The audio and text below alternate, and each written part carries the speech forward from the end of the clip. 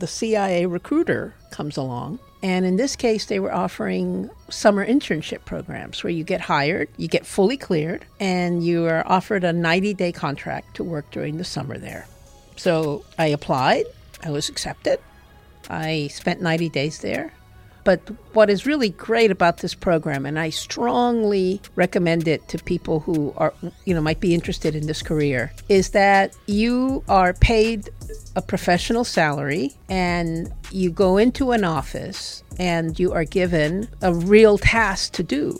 So you can imagine any organization like the CIA has to have a central operations center that is personed 24 hours a day. And so basically, I just sat there as the first line of defense, and this is 1978. Carmen Medina is a former CIA Deputy Director of Intelligence, a veteran of the intelligence community. She's also the author of Rebels at Work, a handbook for leading change from within. Puerto Rican born to a fun-loving father and an achievement-driven mother, Carmen excelled through an itinerant childhood to lead her school debating teams. Her forensic debating skills and serendipity led her to a university scholarship and ultimately set her on her path to a 32-year career in the CIA. This is a two-parter. In part one, Carmen unpacks her chaotic and unsettled upbringing in childhood and the role of her education and how debating helped her develop the skills that served her well over her career in the CIA. We discuss her experience of interning at the CIA in 1978, a time before desktop computers, operating as a human algorithm, to running the South African desk and leaning into the male-dominated CIA culture to make her voice heard. In part two, we discuss her perspective on power, the current state of the world, and her hope for the future. We also cover the role of curiosity and creativity in her work at the CIA, applying empathy to be heard by policy and decision makers in today's polarised political environment. And finally, we end with her life insights as she answers our quickfire questions. I hope you enjoy this refreshing and fun episode and learn from the kindness, reflective wisdom and optimism of Carmen Medina. Carmen, welcome to the Impossible Network podcast. Mark, thank you for having me. Well, thank you for coming all the way to New York, and it's great to finally sit down face to face, so I appreciate it. I have to say thank you very much. I'd acknowledge Manish Walter Puri for connecting us. I think it's great for him, so great. Big shout out to Manish. As we say to all our guests, before we discuss their life journey and their area of focus, in your case the intelligence community and consulting, we'd like to understand more about your childhood. From what I've read and what I've watched, you were born in Puerto Rico, brought up in Texas, and you lived a rather itinerant life as a child, moving pretty much every 2 years. Actually, very similar to myself. My father was in the Navy. Oh, and I know exactly excellent. The feeling of going to multiple schools and the impact it has on someone's upbringing.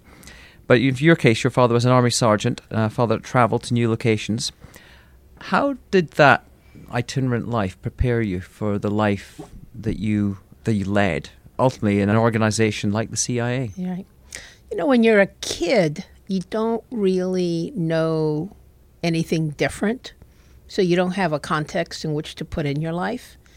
So at the time, I didn't think much about my life being unusual, but when I grew up and I realized that the idea of change didn't scare me and that the idea of change just seemed to be the natural order of things, I realized that it was my childhood, moving all the time, every 2 years, sometimes more frequently, as you said, moving between cultures. So I was born in Puerto Rico. Spanish is the first language that I spoke, but by the time I'm 2.5, I'm in Oklahoma and having to learn English. And then I go back to Puerto Rico where I start to learn to read in Spanish. And then I move back and learn to read in English. So that, I think, had to have wired my brain in a particular way. Mm-hmm.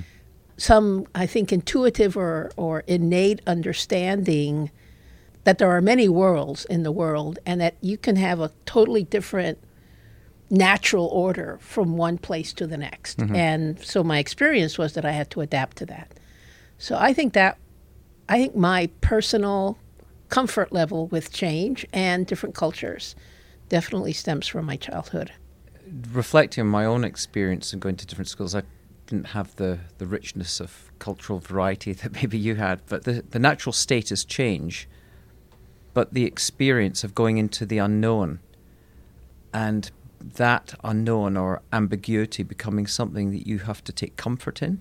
Is this something that it was hard to begin with, but by the time you've gone through 2 or 3 moves and new schools, it becomes just de facto standard? Yeah, it is an ambiguity. And as we're talking, I'm reflecting on one of the most extreme moves I ever made. When I was 7, we were living in Alaska, Fairbanks, Alaska, like the really cold part of it. And we moved back to Puerto Rico. Quite right, and too. my parents decided to drive from Fairbanks, Alaska to New York, over Christmas. We arrived in New York City on New Year's Eve. I have, as you can imagine, vivid but spotty memories of that adventure. But if you think about, now I'm thinking about what it would have meant to me to go from Fairbanks, Alaska to Puerto Rico and drive over half of the way to New York City.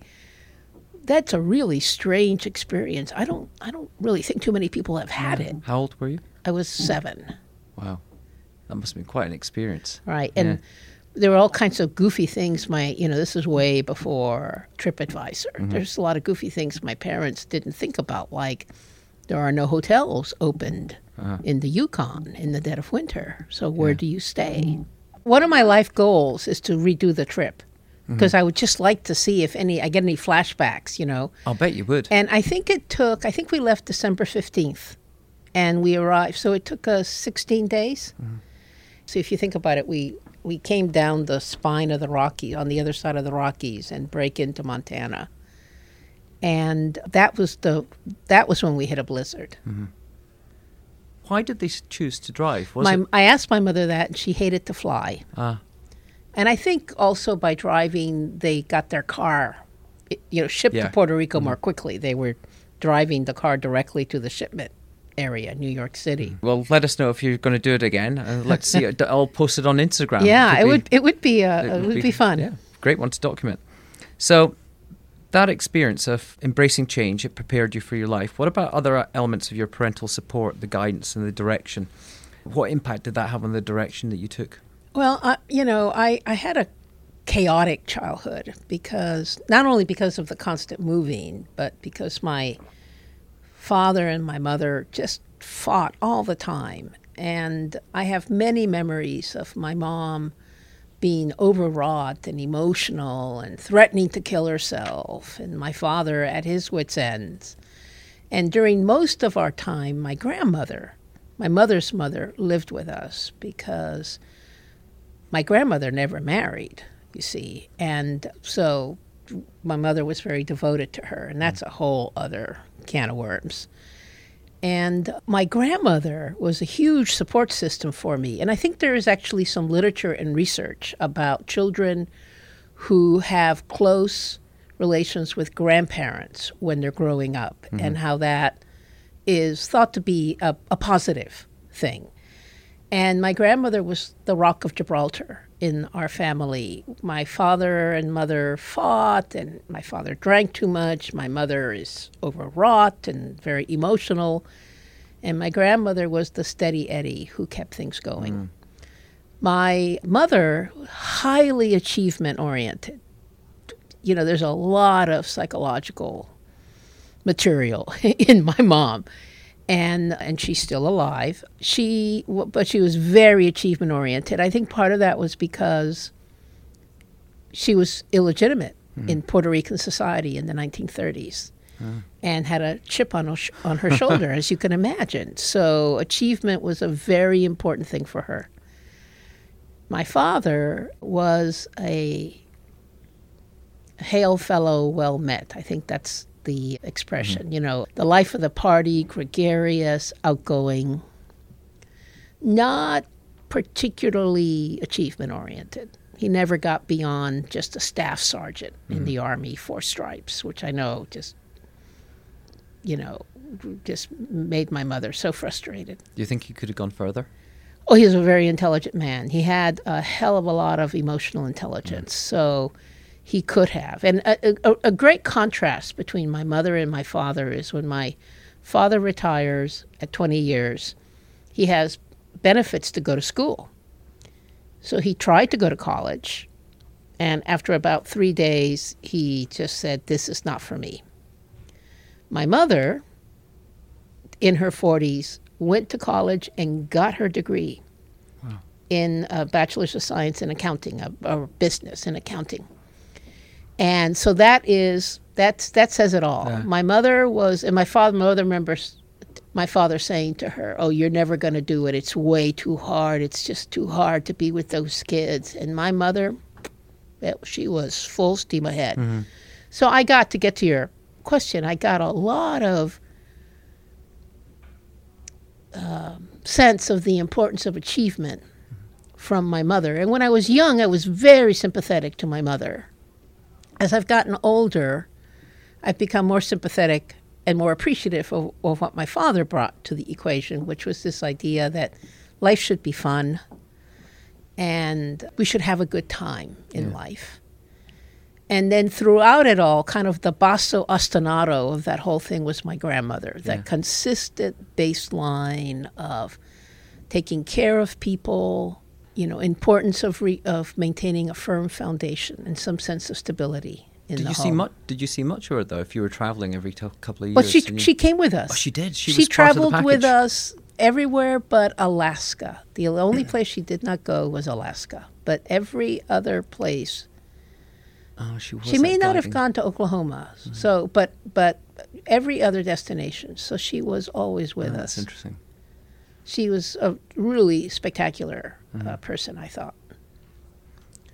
So what was it? I mean, do you have siblings? I have a brother who's younger. Uh-huh. And was he sort of close in age? 4 years younger. So we were close when we were young, and I, of course, with 4 years seniority on him, I bossed him around a lot, but we were close. And so at what point did you start to get a sense of the direction you were going to go in life? Wow. Were you an ambitious child? Was I an ambitious child? I was a smart child. Uh-huh. I mean, as soon as I started going to school, I was doing, I did well. I did better than the peer group. Mm-hmm. And that's often hard for children. Certainly I struggled moving schools because I was moving curriculum each time for Scottish and English, quite different systems. And also the disruption of new teachers. That's hard. So often children struggle in those instances. You obviously embraced it. Right. I mean, I have to tell you a funny story. You've made me think of this. So one of the things that happened is I would have to switch from learning in Spanish to learning in English. And I remember, I think I was in Georgia at the time, in first grade, and I had to relearn how to read in English. And let's just say the evidence is clear that even by the age of 6, I was achievement-oriented. Mm-hmm.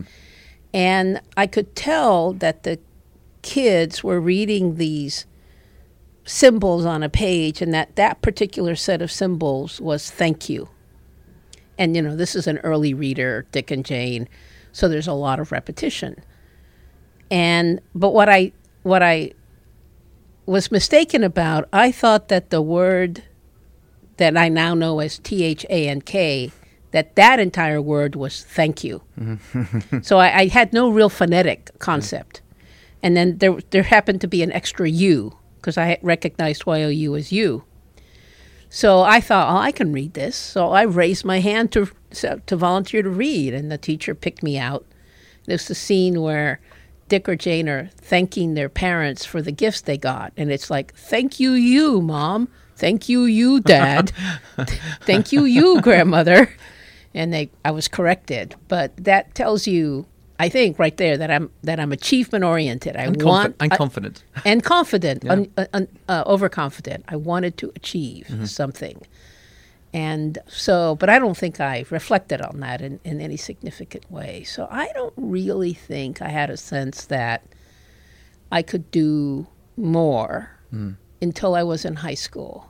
And I started to debate in high school to do forensics. And I was good at that.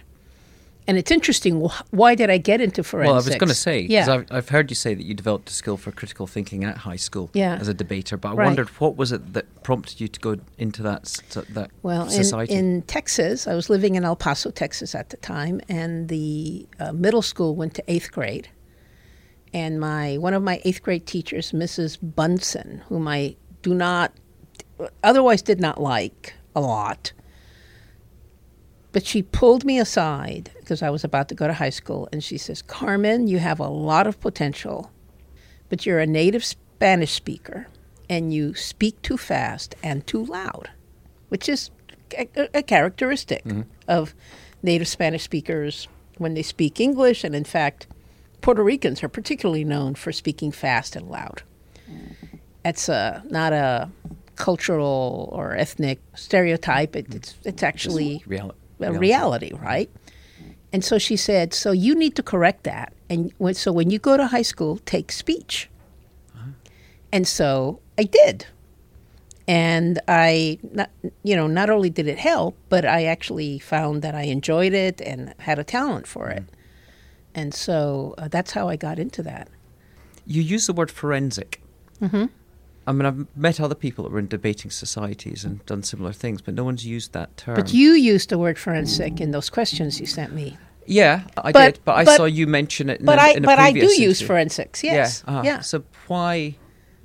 Is that something that's common within debating, the use of that term, or is it something that is specific to you? No, I think it's common. I think when you would go to tournaments, to competitions in high school or college, particularly in high school, though, the competitions were divided into forensics and drama. So the drama, people would do monologues or duet acting. I see. Right, okay. Read poetry. And then the speech people, or the forensics people, were doing persuasive speaking and oratory and debate. I really do think that our education systems just don't do a good enough job of helping people learn how to think better. And of course, in our current environment, that's critical. That's definitely what we need. Yes, that's more exactly. than ever. Yes. Okay, so to your education, through that skill, debating skill that you developed at school, you became the first family member to go to a university. That's I believe. True, yes. And that was the Catholic University of America. I actually started in Texas. Ah, right. So nobody in my family had gone to college. My father just did not understand why a woman in 1972 needed to go to college. He had no concept of it. I mean, I could... He probably wasn't wasn't the only one thinking that at that time. There's probably a fair number still think that. Yeah, I could hear my parents argue about this or overhear them. What did he expect you to do? Get married, like everybody else. Get married, have children, and there's a long line. I mean, my mother was 18 when she had me, or maybe had just turned 19. And there's a long line of relatives that we have who've, become grandmothers in their late 30s or early 40s. So there's a lot of fertility, youthful fertility in the family circles that we were in. So I think my dad had no other concept for what a woman did. And I don't know, he resented or it made him insecure that I was so interested in education and learning. So I started off in Texas. And to study what? Well, at the time, I had no real idea, no help from my parents on that. My teachers in high school were very eager for me to go to college.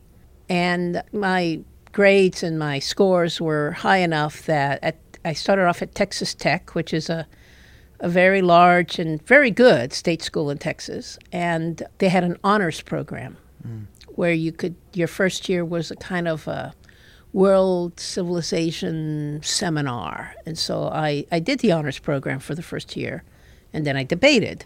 And I loved the honors program. I got introduced to things that still fascinate me to this day. Philosophy. I'm very much interested in philosophy. And I dropped out of Texas Tech early in my third semester, and it was, stupid romance issue, which now just seems like ridiculous. But it's still a very important experience. Mm-hmm. And I ended up going back to El Paso, where my family was, went to school at UTEP. And then that summer, University of Texas at El Paso, that summer, the debate coach at Catholic University had heard me debate at a tournament a year earlier. And he actually had 10 full tuition debate scholarships to offer people. Wow. And it was incredible. I mean, truly, this is like the finger of God or fate coming and saying, you. Mm-hmm. And he called me. I remember I was taking my finals in one of the classes I was taking at the UTEP during summer school.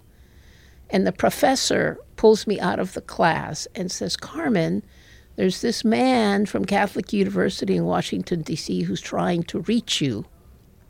And he's called here, and this is the number. You have to call him back. He's offering you a scholarship to go to school there. Wow, it's amazing. I mean, you hear about stories like that for college football players or for basketball players. It's weird, isn't it? Being sort of spotted by the scouts. But I didn't realize there was scouting for debaters. Yeah, so he had lost one of his high school recruits, had decided to go somewhere else. So he had to find someone, quickly who could transfer. Pretty serendipitous, I think. And that was me. And so I talked to him, and then I looked up Catholic University, and this was during one of the periods where my mom and my dad had separated, because this was a common occurrence. They would separate for a month, and then they would get back together again. And so as a result, we were particularly poor, and I had to figure out how the heck I was going to get myself to Washington, D.C., but I did. And if not for that, I would never, I'm sure, have come to Washington, D.C. And I'm not sure what I would have done in Texas. I might have become a teacher, which is something I always wanted to do. Or I might have gone ahead and become a lawyer, because that, when you're a debater, you sort of naturally fall into this, the law profession. So you did follow that route, I believe, at some point. You started in law, but then you moved into a more generalist degree at Georgetown. That's right. Well, what happened was at Catholic University has a law school. And so we were on campus together, and I started meeting law school students. And I decided I did not want to be like them. I mean, this is truly grossly stereotypical, but I thought they were arrogant and full of themselves and way too serious, just way too serious. And so then I'm in my last year at Catholic, and I'm thinking, well, I'm not going to go to law school, so what the heck am I going to do? And the only other thing I was interested in was the world, which, of course, when you think about it, is a weird thing to say. Yeah, but given your upbringing, your exposure to different cultures, yes, and that first class you did. Oh, yes, the honors program, right. So Georgetown, Masters of Foreign Service program was there, and so when you were looking at that, did anyone ever say, oh, yeah, that's a great pathway to the CIA? No. No. I had no. Because when you say that the lawyers were quite serious and full of themselves, the CIA isn't exactly known for its sense of humor. Right, that's true. It is not known lightly. for its sense of humor, although I helped in that regard. And we can talk about that later. So I got accepted into Georgetown, and the very first semester that I'm there, the CIA recruiter comes along, because Georgetown was one of the schools that they, visited on a regular basis. And in this case, they were offering summer internship programs where you get hired, you get fully cleared, and you are offered a 90-day contract to work during the summer there. So I applied. I was accepted. I spent 90 days there. And at the end of it, they said, well, we like you. Would you agree to just come on full time? Totally a professional capacity. And since the reason why I was going to Georgetown was to get a job in a field like this. I had been thinking Foreign Service, not the CIA. So something like the State Department. Yeah, something like the State Department. But they, so I said, of course, I did it. And that was all the thinking that I made about a CIA career. Wow. What does someone as an intern at the CIA do? Well, it depends upon where you get picked up. But what is really great about this program, and I strongly recommend it to people who are, might be interested in this career, is that you are paid a professional salary and you go into an office, and depending upon how well that office is managed, you are given a real task to do. And in my case, and that when I think about it, it's just so odd. I went directly into the 24-hour watch office. So you can imagine any organization like the CIA has to have a central operations center that is personed 24 hours a day. And so that's where I came in. And so basically, I just sat there as the first line of defense. And this is 1978. This is before desktop computers. So you have what are essentially teletype machines that are, like the old movies, constantly spewing out reams of paper with text on them. Being delivered from what? From the field? From the field, from embassies, from news services, from, NSA material, all the different types of ints, as we talk about in our business. And so somebody had to read them all the time. And then and if you think about it, the analysts, the professional analysts who were working in the building, they didn't have computers on their desks then. And so what our job was to be that first filter, the first screen, and decide if anything we had read warranted immediate attention. And if it warranted immediate attention, then we, during the day, would just call the officer and say, hey, this is something really interesting on Rhodesia that has just been reported. Maybe you want to look at it right away. Otherwise, they would have to wait until the mailroom grabbed all these things and did their circuit around the building and delivered material. God, it would be really interesting if you were the... What did you call yourself? The role that you were playing? It was called a watch officer. So it'd be really interesting if you were the watch officer and you didn't pick up on the storming of the embassy in Tehran back in 78. That would be... I worked that night, actually. Yeah, you were there. I worked... Well, let me think. The embassy was stormed more than once, so I worked on one of the nights that the embassy was stormed. And so it was fascinating. I mean, there were some really interesting things that happened when I was on the watch at CIA. And I did that as my first job there for just a little over a year. Yeah, it's about October of 1979. It's funny when you think about it. It's like... trying to put it in the context of Google search, it's almost like you're the algorithm that's bubbling up what's relevant. That's right. I was thinking the exact same thing. As I was telling you the story, I was thinking, well, it was like I was operating as the Google search engine, and what I had learned and what's about delivered importance to the first page for all the analysts to for then all the review analysts. and make a I was decision. the algorithm, right? Yes. Human algorithms. That's great. Also, just to go off a slight tangent, that great movie that came out a couple of years ago with Ben Affleck, where the storming of the embassy. Argo, yes. Argo. Well, you must have been at the CIA when Argo all happened. Yes, but I was just a little like a tyke, right? And but probably not aware of but what was actually happening. I loved that movie, and at the same year, what was that? Zero Dark 30 came out, and Argo, and I would say that I did not one. I thought Zero Dark 30 in many ways was comical in all the mistakes that it made, in just how it represented the work of intelligence organizations. But I would also say that Argo is the CIA I remember. Kind of well-intentioned, but often clueless or feckless or overly ambitious, right? And so that's for the most part, I would say 85% of the CIA I experienced and knew was Argo, or captured by Argo. Yes.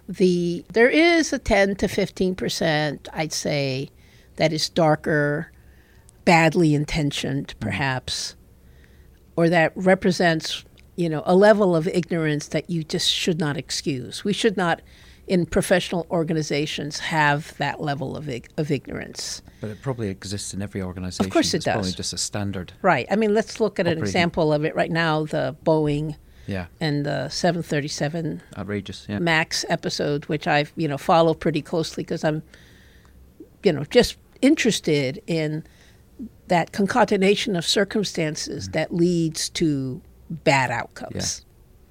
Yeah, that's true. Well, let's get back onto the track of your journey into the CIA. So you dived straight in. You left university, and you started out as this human algorithm. Yes. And once you actually went full time, did your role change? I stayed as a human algorithm for a little over a year. And what happens when you're in that job, if you show some promise, if you do it well, then the professionals notice you. Uh-huh. And they're always looking to hire known talent as opposed to recruiting someone from outside. So I was hired by the Africa division to work on what ended up being Southern Africa, mostly South Africa. And Interesting place at the time. it was with apartheid. fantastic, yes, with apartheid. And I mean, Rhodesia was transitioning to Zimbabwe. That was going through a lot of turmoil. There was war coming out of Angola. yes. So those are all the issues I worked on. And I mostly worked on South Africa. I actually started on Botswana, Swaziland, and Lesotho, a little junior account. But then I worked on South Africa, and it's remained a kind of a love. I worked on it twice. I worked on it till 1982. Then I left to work on the Middle East. And then I came back in 1985 and worked on South Africa again for another 3 years. Did they ever let you go into the field? We would travel. They would be like orientation trips. So we would travel. And when you travelled, did the South Africans know? Did they know CIA were coming into the country, or were you going in under a Well, standard that is tourist a visa? sensitive operational question. And so I will say that we travel obviously we don't travel as CIA officers. But the various countries that we travel to have varying abilities to figure out who's who. And that I'll leave it at that. Interesting. Yeah, movie producers. Exactly. Yeah, it's a great country. I've done a couple of shoots there and had some great adventures in South Africa. Well, one of my favorite times is I ended up in Chobe Game Reserve in Botswana, which is right on the border there with what is now Zimbabwe. And we visited the old Chobe Lodge, which had been closed down in 1979 when I think it was ZANU started shooting down Air Rhodesia planes. ZANU-PF, the political party that was the insurgents. Yes, there was ZAPU and ZANU, and I think it was ZANU that shot down the planes. So anyway, the Chobe Game Lodge, which is where the Rhodesians like to visit, was like shut down in a day. So we visited it like in 1991. I was with someone who was thinking of reopening it. This is after the settlement in Rhodesia. And it was fantastic because you walked into this hotel and, there were still place settings on the table. They still had the today's exchange rate posted. You got this sense of what had happened there, that everyone had panicked and just said, let us get out of here as quickly as we can. And the whole place had this Planet of the Apes atmosphere. So even though it was locked up and there was a caretaker, the building itself had just been colonized. The outside of it had been colonized by monkeys and baboons. Wow. So I have this vivid memory of driving up to it at sunset, so with beautiful light, and looking at this set of, colonial hotel buildings colonized by baboons and monkeys and thinking, well, this means something significant, right? This is a significant image of my life. It's one of those times you look back and think, if only there were mobile phones and Yes. we had camera phones then. If only I could have taken that picture. Yeah. I want to talk to you about your early experience in the CIA, living that sort of itinerant life as a child and a student, and then going into something like the CIA. You must have been a bit of an outlier there. One, you were Puerto Rican, you were a woman, you hadn't completed your Georgetown degree in what I can imagine wasn't a particularly diverse organisation at the time. How did you find your feet and find your voice in a place like that? It must have been very male-dominated. Yeah. As is often the case when you're asked a question like that, how did you find your feet? You don't really have, at least I don't have a memory of having to find my feet. I don't remember asking myself that question. Mm-hmm. Yes, it was very male-dominated. I think there were, in the group that I started off with, Africa Division, there were 2 other women working there. And they were much older. They were in their 50s, I would say. And so I was maybe 23 or 24. And because they were in their 50s, because they had, for however they got there, worked there during this period, they had gotten pigeonholed in a particular category. And I do remember thinking, well, I don't want to be pigeonholed in that, whatever that category is that they're in, which now I sort of recognize as kind of token woman category. I'm going to be one of the boys. I'm going to be just as good and considered in the same way, capable of doing all the same things. One of the women, for example, I remember was highly emotional. I mean, reflecting back on her now, I wonder whether or not she had actually some diagnosable mental health problems. Highly emotional. And of course, as far as all the men in that office were concerned, having her, the fact that she was a highly emotional woman was sort of convenient for them. It kind of helped. She was pigeonholing herself, basically, by being that way. So mostly men, wearing white shirts and suits. It's one of the interesting things that isn't, I think, commented on too often about women in professional workplaces, that it's very difficult for women to present themselves or to convey the same image in the workforce as the men. The men have like a uniform. They wear a white shirt and a tie and a suit jacket. And during my professional career, from the 70s to the aughts, that time, that was a period when women were entering the workforce in meaningful numbers and at the same time grappling with how to present themselves as an image in the workforce. So you went through the period where, I remember this very well in the 80s, where the women were wearing the little bow ties and the padded shoulders, which seems to be a real attempt to mimic what men do. And then women, wore suits. And I think today now, I've been reading, women are more into wearing dresses or, and then of course this whole conversation about what men should wear and women, which I just find it tiresome. But it was very much the case that, you as a woman just didn't really know how to present yourself in the workplace. And the men were clubby. And luckily, I became a favorite of the boss of the group, Tom Duffy, a wonderful man who's a mentor who's passed on. And he very early on started to include me in the clubby things that the men did. For example, to go out to lunch and drink way too much beer.